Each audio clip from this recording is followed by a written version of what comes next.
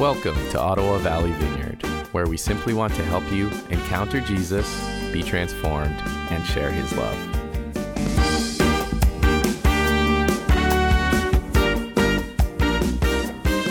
Greetings to all of you from a cottage at Lac Corbeau in the wilds of Quebec. My name is Kathleen Patchell, and I've lived on a farm near Carleton Place, Ontario for almost 40 years. My husband John and I have 6 children and 16 grandchildren, and every day I count my blessings. Today I want to talk to you about a psalm that holds a lot of meaning for me. Aaron, Matt, and Jake have been talking each Sunday this summer about several of the 150 psalms in the Bible, and I have found their presentations really inspirational. I have personally been working through one of the Bible Project's Bible studies, which covers the Bible in 1 year. And over the past month, I have been reading through the Psalms.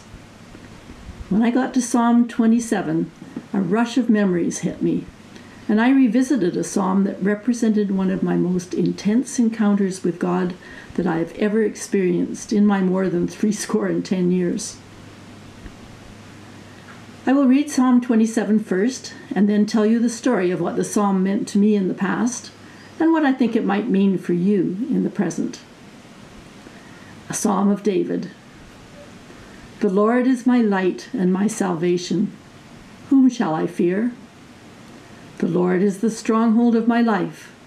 Of whom shall I be afraid? When the wicked advance against me to devour or slander me, it is my enemies and my foes who will stumble and fall. Though an army besiege me, my heart will not fear. Though war break out against me, even then I will be confident.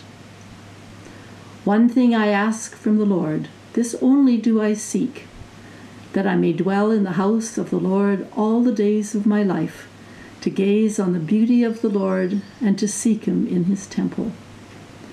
For in the day of trouble he will keep me safe in his dwelling. He will hide me in the shelter of his sacred tent and set me high upon a rock. Then my head will be exalted above the enemies who surround me.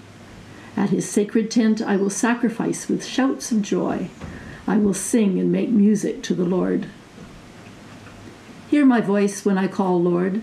Be merciful to me and answer me. My heart says of you, seek his face. Your face, Lord, I will seek.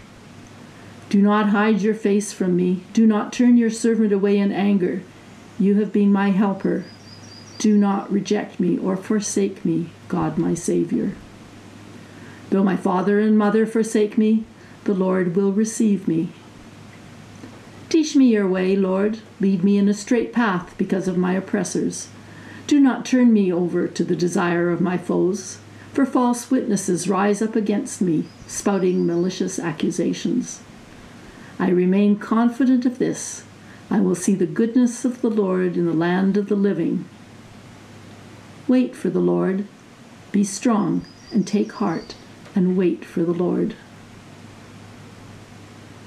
My story begins in 1984, probably before many of you were born.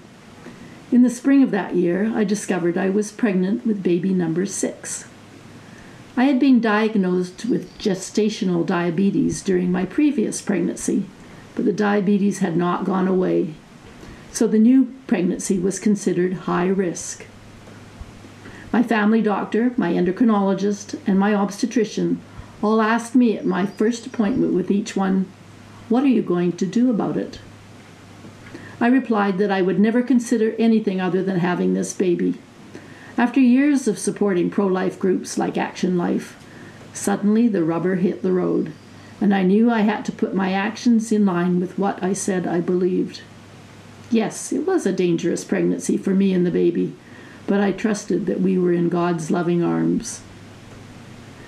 My parents came from Winnipeg for a visit, and when they found out I was pregnant again, they were upset and said some mean words. I know now it was because they were concerned about me, but at the time it was really hurtful not to receive their support. As the pregnancy progressed, I had to drive to the Civic Hospital every second week, and eventually every week, for an ultrasound. John said he thought the drive was the most dangerous part of the pregnancy. And sure enough, around the 7th month, I had an accident on a gravel road on the way home. The car slid on some loose gravel and flipped completely over. I walked away from the car uninjured, and what is even more amazing, the baby, who had been in a breech position up until then, flipped over to a regular presentation. It was as if he had stayed level while I rotated around him. Quite a miracle. One cold, rainy evening in December, we had a meeting at our house to host a visitor from the States who had come to speak at West Ottawa Christian Community the following Sunday. Those were the days when we had 5 families jointly sharing the farm, and Craig Hall's dad, Ken, was in charge of the sheep. Partway through the meeting in our living room, someone discovered that a ewe had gotten caught in a barbed wire fence, and the freezing rain had caused her thick wool to freeze to the fence. So Ken and a couple of the men cut the poor mama sheep from the fence and brought her into our kitchen to thaw out beside the wood stove. As you can imagine, that was the end of the meeting in the living room. Ken decided to stay in the kitchen with the ewe overnight, so we set up a makeshift bed for him, and the rest of the family went to bed. Around 3 a.m., I went into labor, 3.5 weeks early. So John and I dressed, stepped over Ken, stepped over the ewe, and drove into Ottawa, and a baby boy was born around 7 a.m. Another blessing, Ken was there to help get the older children off to school. As is usual with babies of mothers with diabetes, baby Daniel was put into an incubator in the ICU and hooked up to all sorts of monitors and tubes to stabilize his blood sugar. So I settled into my room with a novel that I had been saving for my holiday in the hospital. In those days, mothers weren't sent home as quickly as they are now. But about the second day, I was called to the ICU for an emergency. The student intern had messed up the electrolyte mixture being delivered to Dan, and he was having multiple seizures. It was probably one of the most horrible situations I have ever experienced. Would he live? Would his brain be damaged? I had no control. All I could do was pray with an intensity that I had never experienced before. I put away my novel and I vowed that I would seek God and immerse myself in His Word. I read and reread the Psalms, particularly the Psalms in the 20s and 30s. And Psalm 27 was the psalm that spoke to me most loudly and clearly. The first thing the psalm addressed was the overwhelming fear that I felt for this baby. Verse 1 says, "The Lord is my light and my salvation. Whom shall I fear? The Lord is the strength of my life. Of whom shall I be afraid?" Being reminded that the Lord was my light, my salvation, and my stronghold, I received a deep measure of peace and comfort. I called out to the Lord in my hospital room, starting at verse 7. "Hear my voice when I call, Lord. Be merciful to me and answer me. My heart says of you, seek His face. Your face, Lord, I will seek. Do not hide your face from me. Do not turn your servant away in anger. You have been my helper. Do not reject me or forsake me, God my Savior. Though my father and mother forsake me, the Lord will receive me." Though my parents had forsaken me at that time, I sought the face of the Lord, and in His mercy He did answer me with 2 promises that I claimed as His answers to me. The first was verse 13. "I remain confident of this. I will see the goodness of the Lord in the land of the living." In the land of the living. This was like balm to a mother's heart. Balm, B-A-L-M. Daniel would live. The second verse was direct instruction to me. Verse 14, "Wait for the Lord. Be strong and take heart and wait for the Lord." Somehow I knew that as I waited for the Lord and rested in Him, that all would be well. And sure enough, Daniel and I went home 5 days later.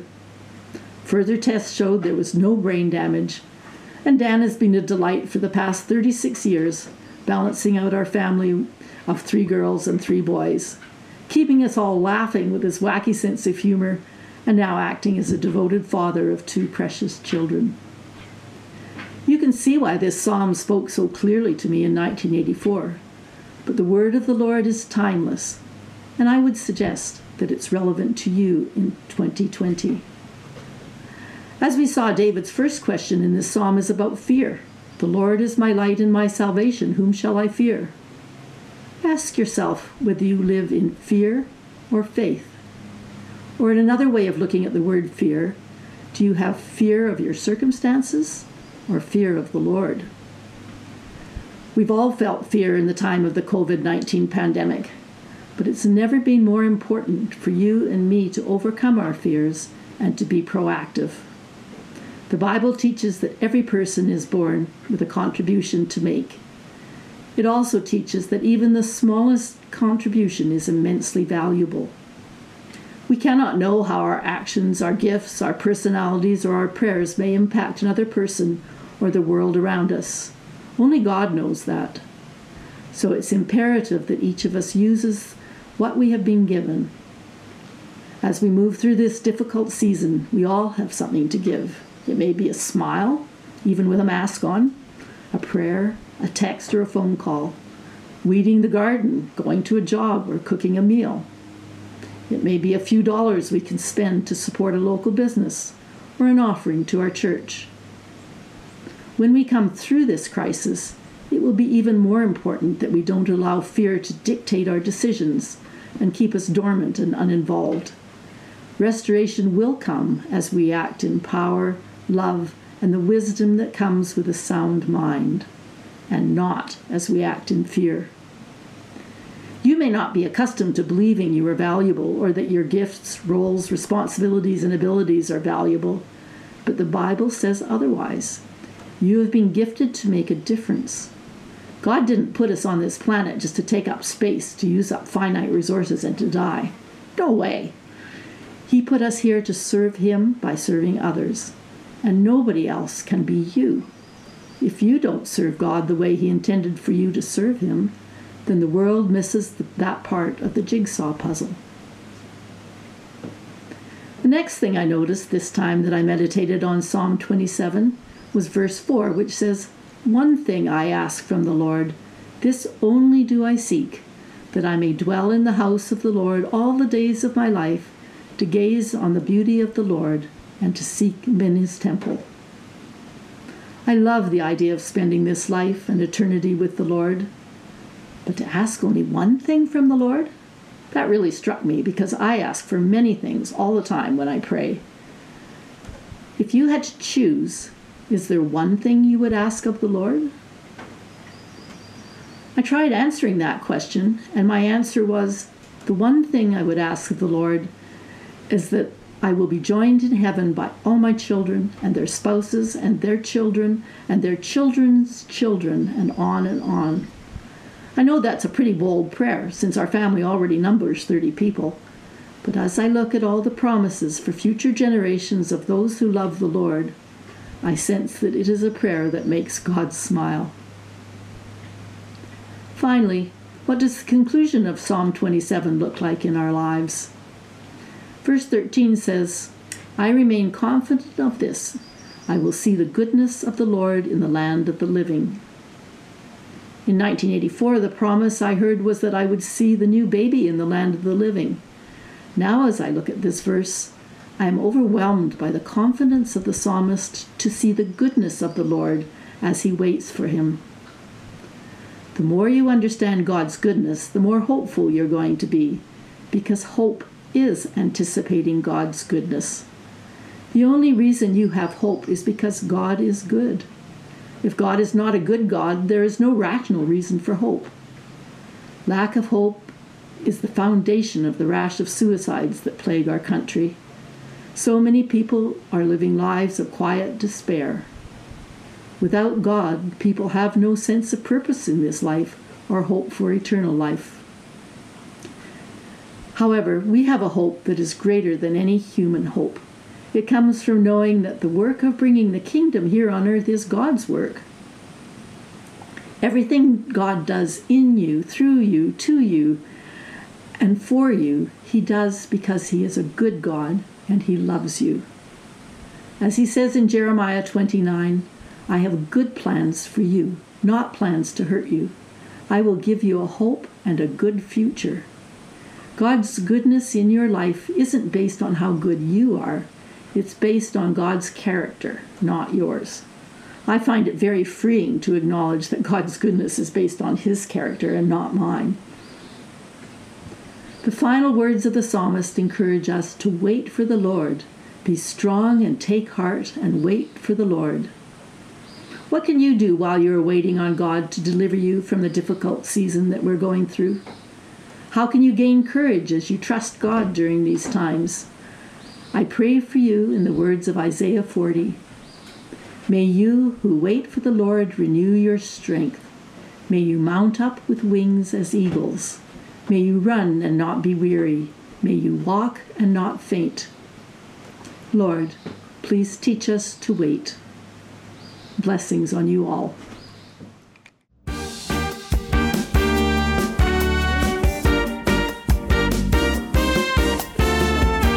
Thanks for joining us.